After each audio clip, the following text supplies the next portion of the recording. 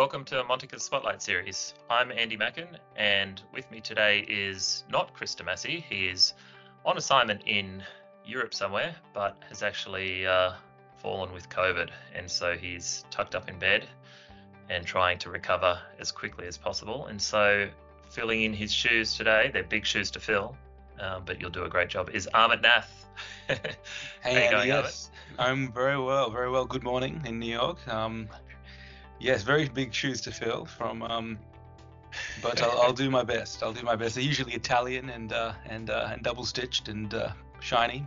I thought the Italian shoes were usually a little smaller, but Oh, that's also true. I don't know what maybe that that's says. just for fashion. I don't know. So Amit and I, yes, coming to you today from New York. It is Friday, the 28th of April, and we're just rounding out the busiest week of earnings for the quarter. So we're both sufficiently caffeinated with American black coffee. It's not quite the Australian coffee that we so desire, but at least the American coffee you can drink very large quantities of it. Large portion sizes over here. It serves a purpose, particularly during earnings season. So look, what we want to do today, we'll go through a number of results that we thought were worth highlighting as they relate to some major Montaka investee companies. And we'll give a bit of a flavour for what we're learning over the last few days. So first, let's start with Blackstone, the world's largest alternative asset manager. What was your take on their result, Amit? Yeah, we've obviously written about this name a number of times, but again, just enormous market, untapped potential for alternative assets. I think there's $10 trillion was a $10 trillion pie currently, and Blackstone has about 10% of that, and it's growing just in the private wealth channel to 85 trillion. And so just that tailwind by itself provides a pretty strong outlook for the company. Specific to the current quarter, obviously we're all very much aware or across the emerging financial crisis, or the strains in the banking system maybe is a better characterization. Interestingly, Blackstone highlighted that this is actually an accelerant or a huge opportunity for their business.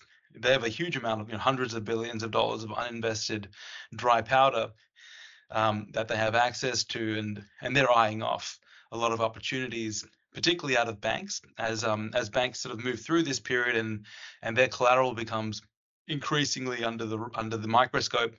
They're basically looking to exit a lot of positions indiscriminately, particularly in commercial real estate.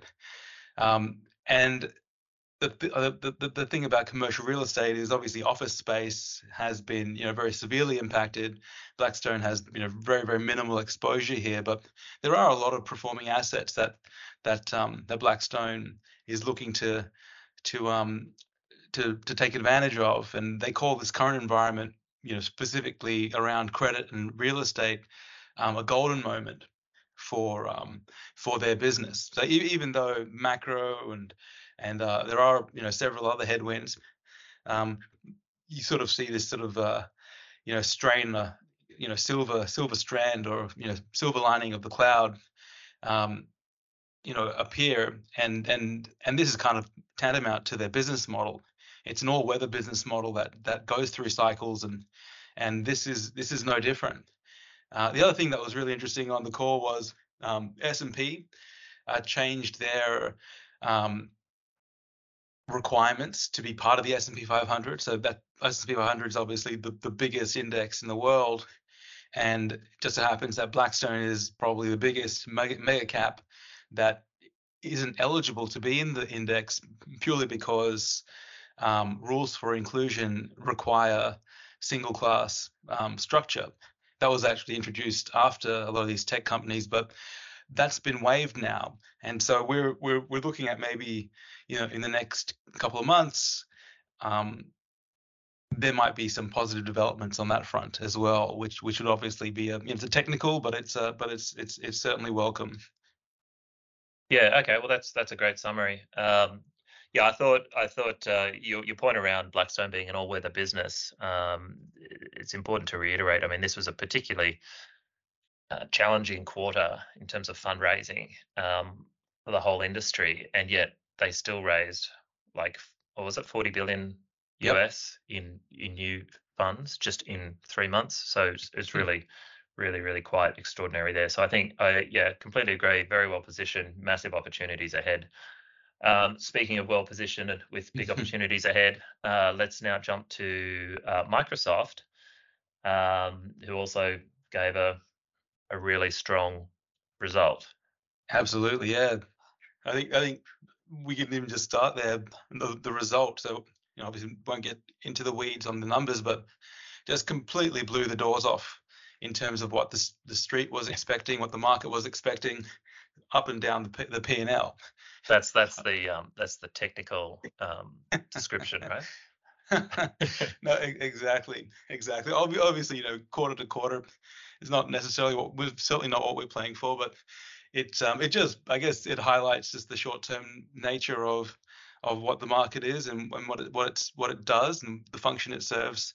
But And I think what you're saying there as well, even though I was making a joke about the term that you use, but I think what we're really saying is that not only was the result strong, but expectations coming into the result were so low, right, right? And because we've just gone through the year of 2022 where a lot of tech got sold off quite significantly, including Microsoft and others. And so we come into this year and we're still hearing headlines every day about the impending recession and whatnot. And what that has done, it's served to really reduce expectations coming into this quarter. And now, to your point, Microsoft have, when they blow the doors off, they don't even have to blow all the doors off to see the stock go up quite significantly. And that's really what happened. 100 totally well said. Interestingly, while they blew the doors off, expectations for the street, what the operationally and what's happening below the surface is perhaps even more extraordinary than what is currently being reported. It's obviously what we're seeing in the results are obviously backward looking, but looking forward, this business just continues to remain extraordinary. I've used that word twice in a sentence now, but just amazingly positioned. Some obviously artificial intelligence, we've written extensively about this, but their lead in artificial intelligence and just the investment they've made in Azure, their cloud business, and the way that they see it all stitching together is not something that they've started working on in the last 6 months. It's something that CEO Satya Nadella has been focused on for the better part of the last decade or so. And together with OpenAI, which obviously came to fame with their ChatGPT, consumer product, effectively. It's just the way where this industry is going to end up is and I'll gonna leave the artificial intelligence to you, Andy, but I just wanted to highlight some of the high level pieces that are happening specific to their business and not necessarily on AI, but in terms of their customer base, we've come through, and this is actually across the cloud industry broadly. There's been a slowdown or a moderation in cloud spending, and this was, it's been well flagged and sort of well understood. I don't know if well understood is the right way to frame it, but the way that it usually works, or the way that it has worked, or the way that, or what Microsoft is hearing from customers is, through the pandemic, companies were moving to the cloud. They made huge commitments, and they made some shifts, and now we're in a period where the macro economy is slowing, and so rather than forcing down the aspirations for these companies in the immediate term, Microsoft is basically helping them optimize their spending commitments now, and that's sort of been a key motion through the last several months, and continues to be the optimizations of of existing workloads. But it's almost as though when you draw breath and then exhale. So at the moment, the cloud industry is drawing breath, and what that does is it just sucks the oxygen out of the room in terms of competitors. If you have a point solution, or if you have something that is not resilient, and you're in the software area, or even if you're in the hardware area that can be moved to the cloud, this is the moment that all of those legacy systems are now being sucked into the cloud effectively. You don't necessarily see it show up in terms of cloud growth, revenue growth, but that's what they're talking about: optimization, customer optimization. And we've been seeing that. What was And really it's interesting as well, just on that point, that we've observed that while names like Microsoft and others that will come to, like Meta and whatnot, have performed very well this year, the broader software space has really not gone anywhere. It's still really quite depressed, and I think that to some extent that's because of that dynamic that you're just describing now, right? 100%. If you're not part of a large platform, and with Microsoft 365 and Office 365, there's a lot of additional software applications that are included. And so if you're paying for a standalone solution that could be replaced by something that you're already paying for with your subscription with Microsoft, that's what companies are doing right now. They're just saying, okay, well, let's cancel our, just making up companies here, but maybe they shift off the Zscaler or a CrowdStrike and aggregate onto E5 Microsoft 365 and use their security stack for some of those pieces of the puzzle. And so 100%. I think that's why, more broadly. And so I think that I was going to say, I think that's why when we're investing in this space, it's not about investing in a space. It's about being selective, like on the individual businesses that have advantages.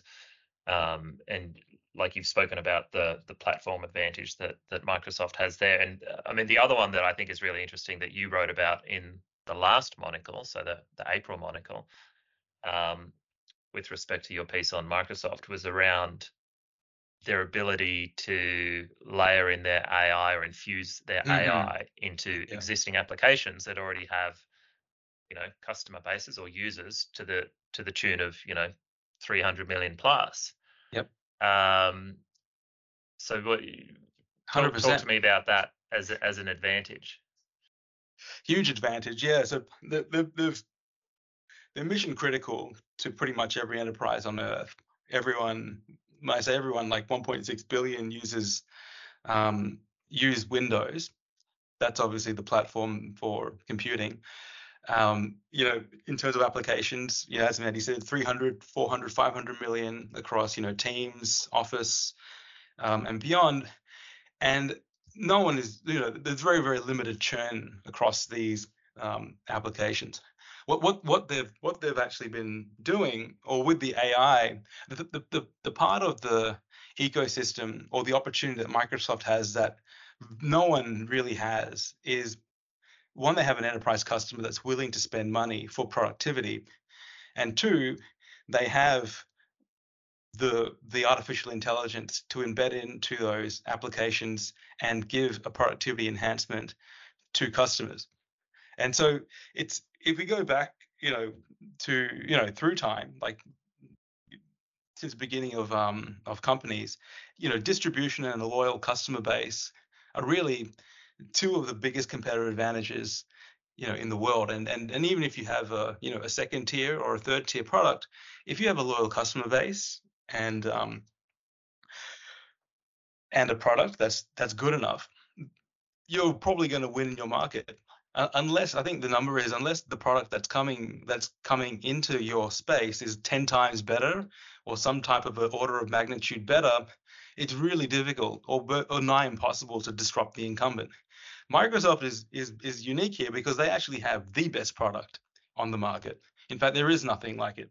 If you look at their AI-enabled Teams product or their AI-enabled coding product, which is GitHub Copilot, they're charging between 3 to 6 times the base product pricing. That's an enormous increase in price. And I think on this call they said 10,000 customers had actually signed up for that more expensive offering. So there's Yeah, I market saw that. demand. And it was 10,000 new customers in 3 months. Like Incredible. that is staggering.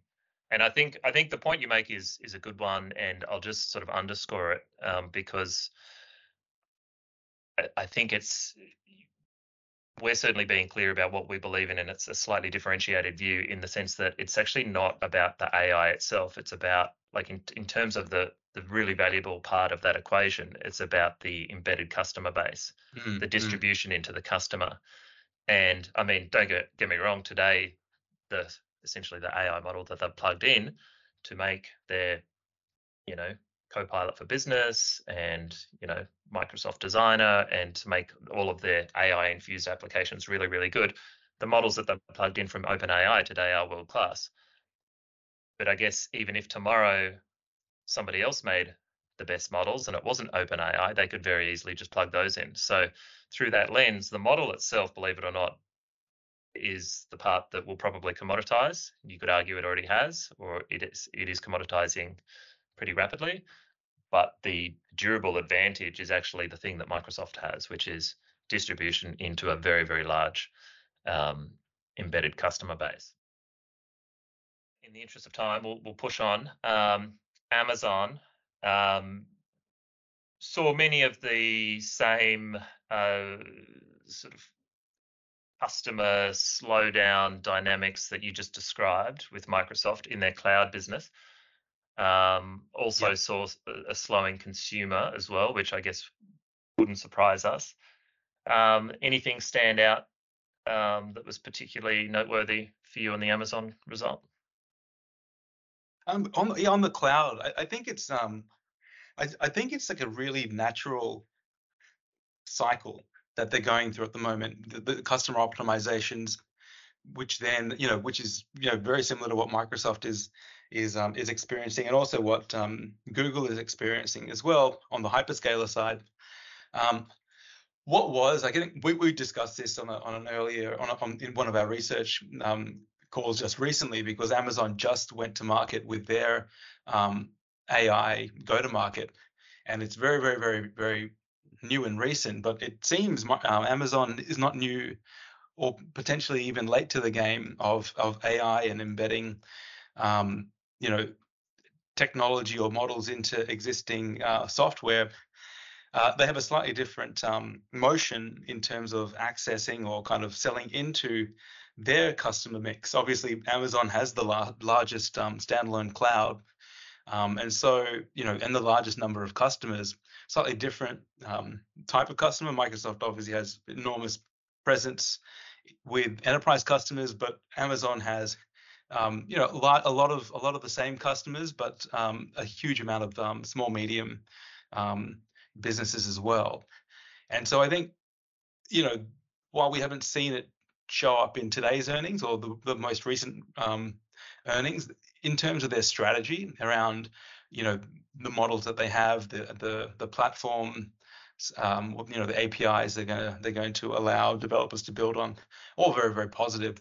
And I think with these optimizations, so once you help a customer optimize, Microsoft said that some of their customers, this is actually the really positive piece, was some of their customers had optimized everything they could optimize and were now adding incremental workload. And so that kind of lent, for their customer mix, some of their customers, their optimization phase may have now bottomed. And so now Microsoft is now going into the expansion phase. For AWS, it seems their customers are still optimizing. And so they haven't seen that bottom just yet. But sure enough, if Microsoft is any lead indicator, they should they should see the similar type of trajectory and expansion. That's sort of like what a lot of the experts that we've spoken to, customers we've spoken to, and certainly what the hyperscalers are pointing to in terms of optimizations. Then there'll be like a period of digestion, and then there will be growth and potentially explosive growth once again as the economy grows and all workloads are fully optimized, and customers look to do more things and become more productive. And I thought it was interesting that Amazon CEO Andy Jassy went out of his way to say, look, and this is actually a quote. He says, "In my opinion, few folks appreciate how much new cloud business will happen over the next several years from the pending deluge in machine learning that's coming."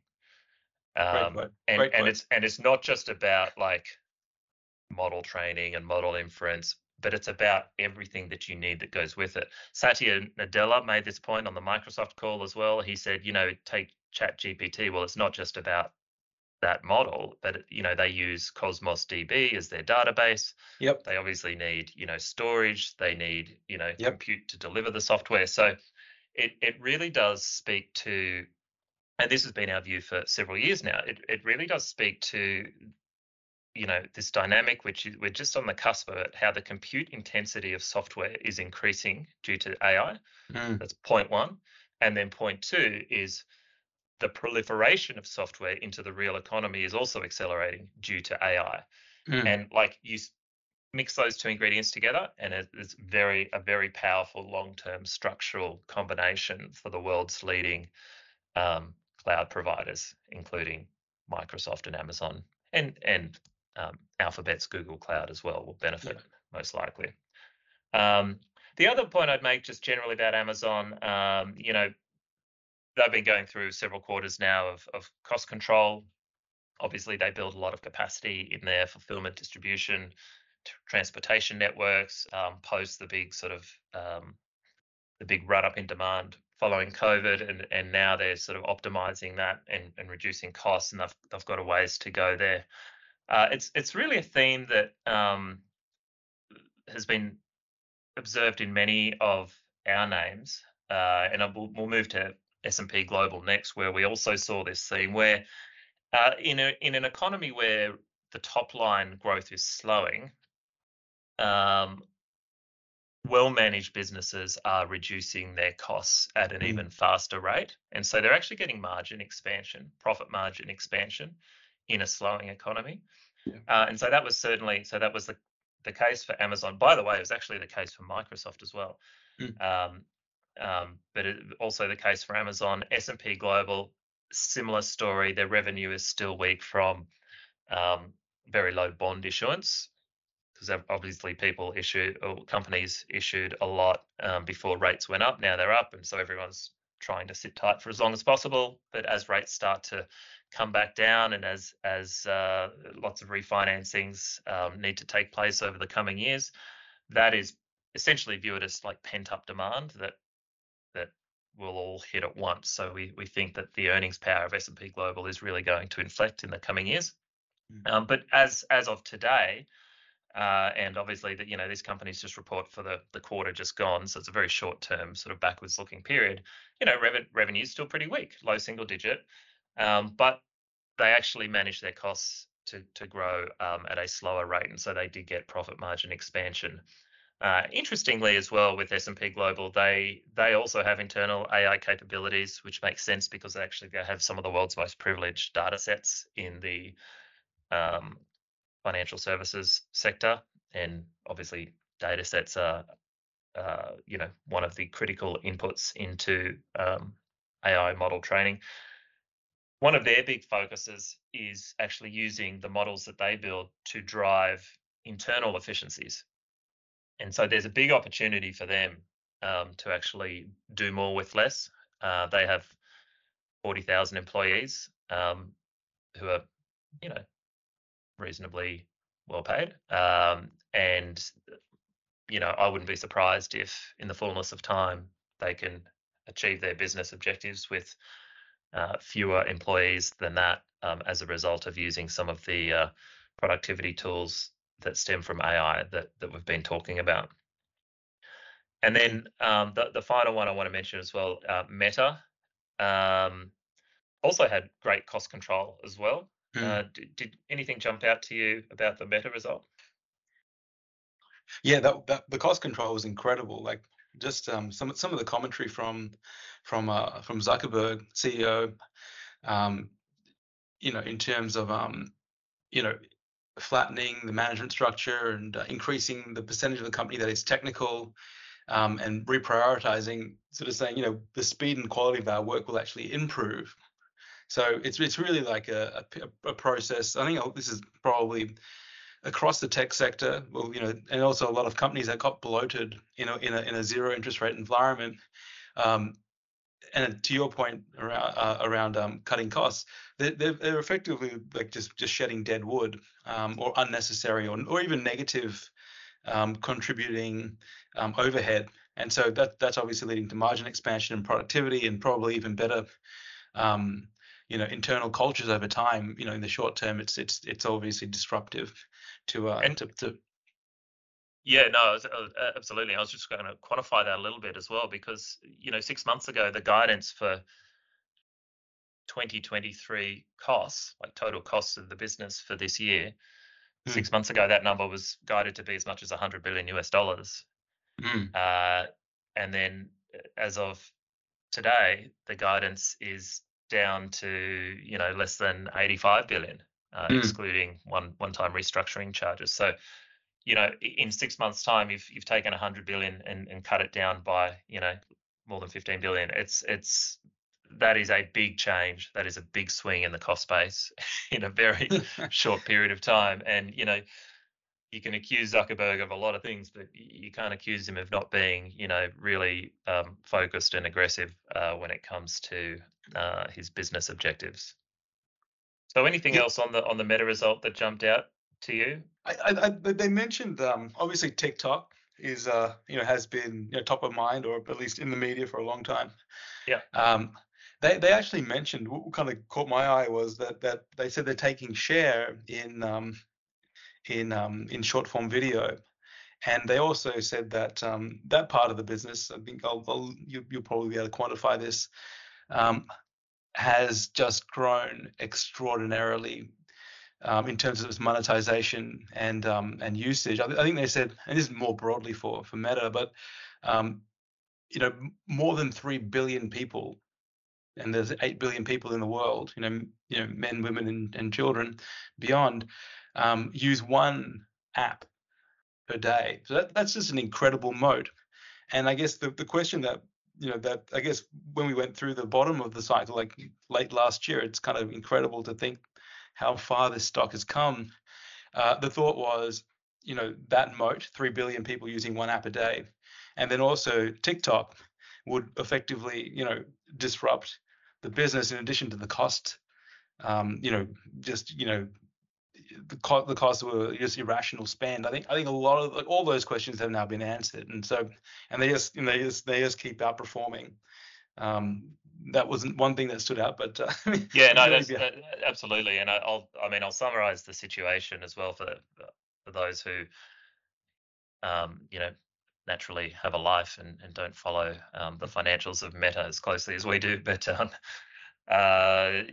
if you go back a couple of years, the question was, does the rapid growth in TikTok actually mean that Meta's losing share? And the short answer is no. What's actually happened is that short video, from Reels or TikTok, or even YouTube Shorts, what it's essentially, it's so engaging that it's actually increased the pie. So two things could be true at the same time. So one is that TikTok could be growing very rapidly, and two is that Meta would actually not be losing share at the same time, and that's essentially what's playing out. So Reels has in effect drastically increased the total engagement within the business. And engagement, you can just think about it as like how much time each person spends on average, looking at your phone each day, on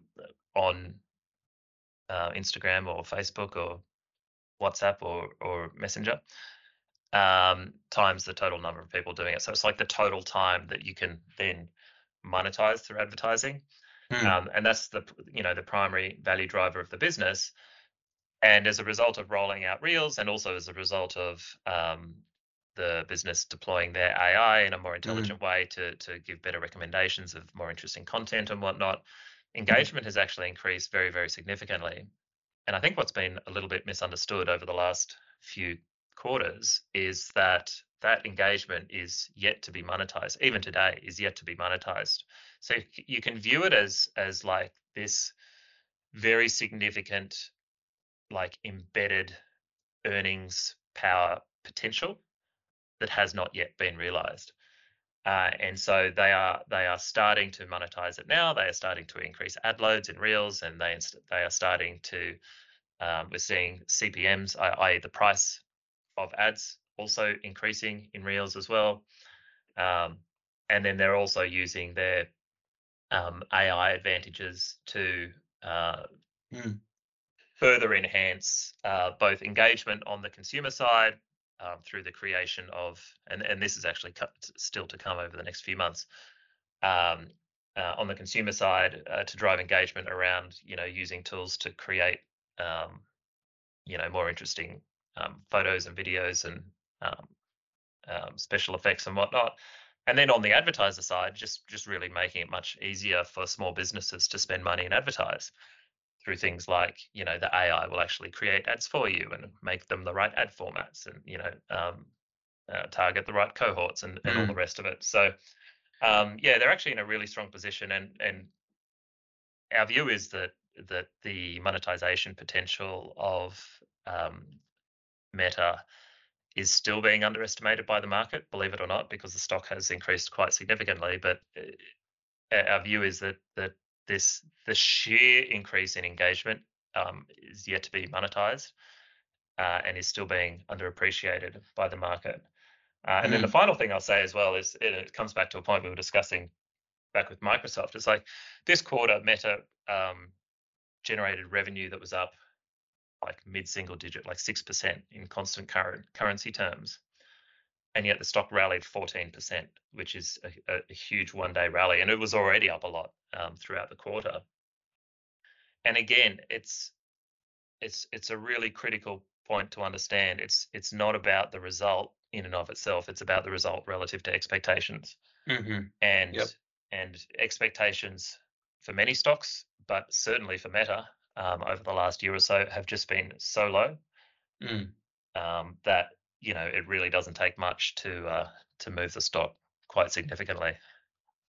Totally, and I think just on that point around expectations, and also coming back to all the dynamics that you just outlined around Meta being able to rebuild its its ability to monetize its user base and get revenues moving positively. Obviously, this was a byproduct of some of the changes that Apple had made.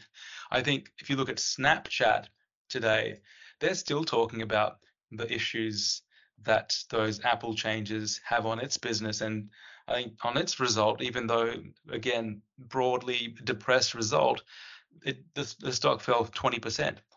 So it's again comes back to business models and who will win and you've got to be selective. It's who will win, who has the advantages, who has the scale to deal with changes in technologies or regulations, who has the customers. Couldn't agree more. You've got to be selective, and you've got to buy when expectations are unreasonably low. I think that's the setup even today for all of the stocks we've just talked about. Totally, 100%. All right, Amit, we'll leave it there. You did a great job filling Chris's Italian shoes.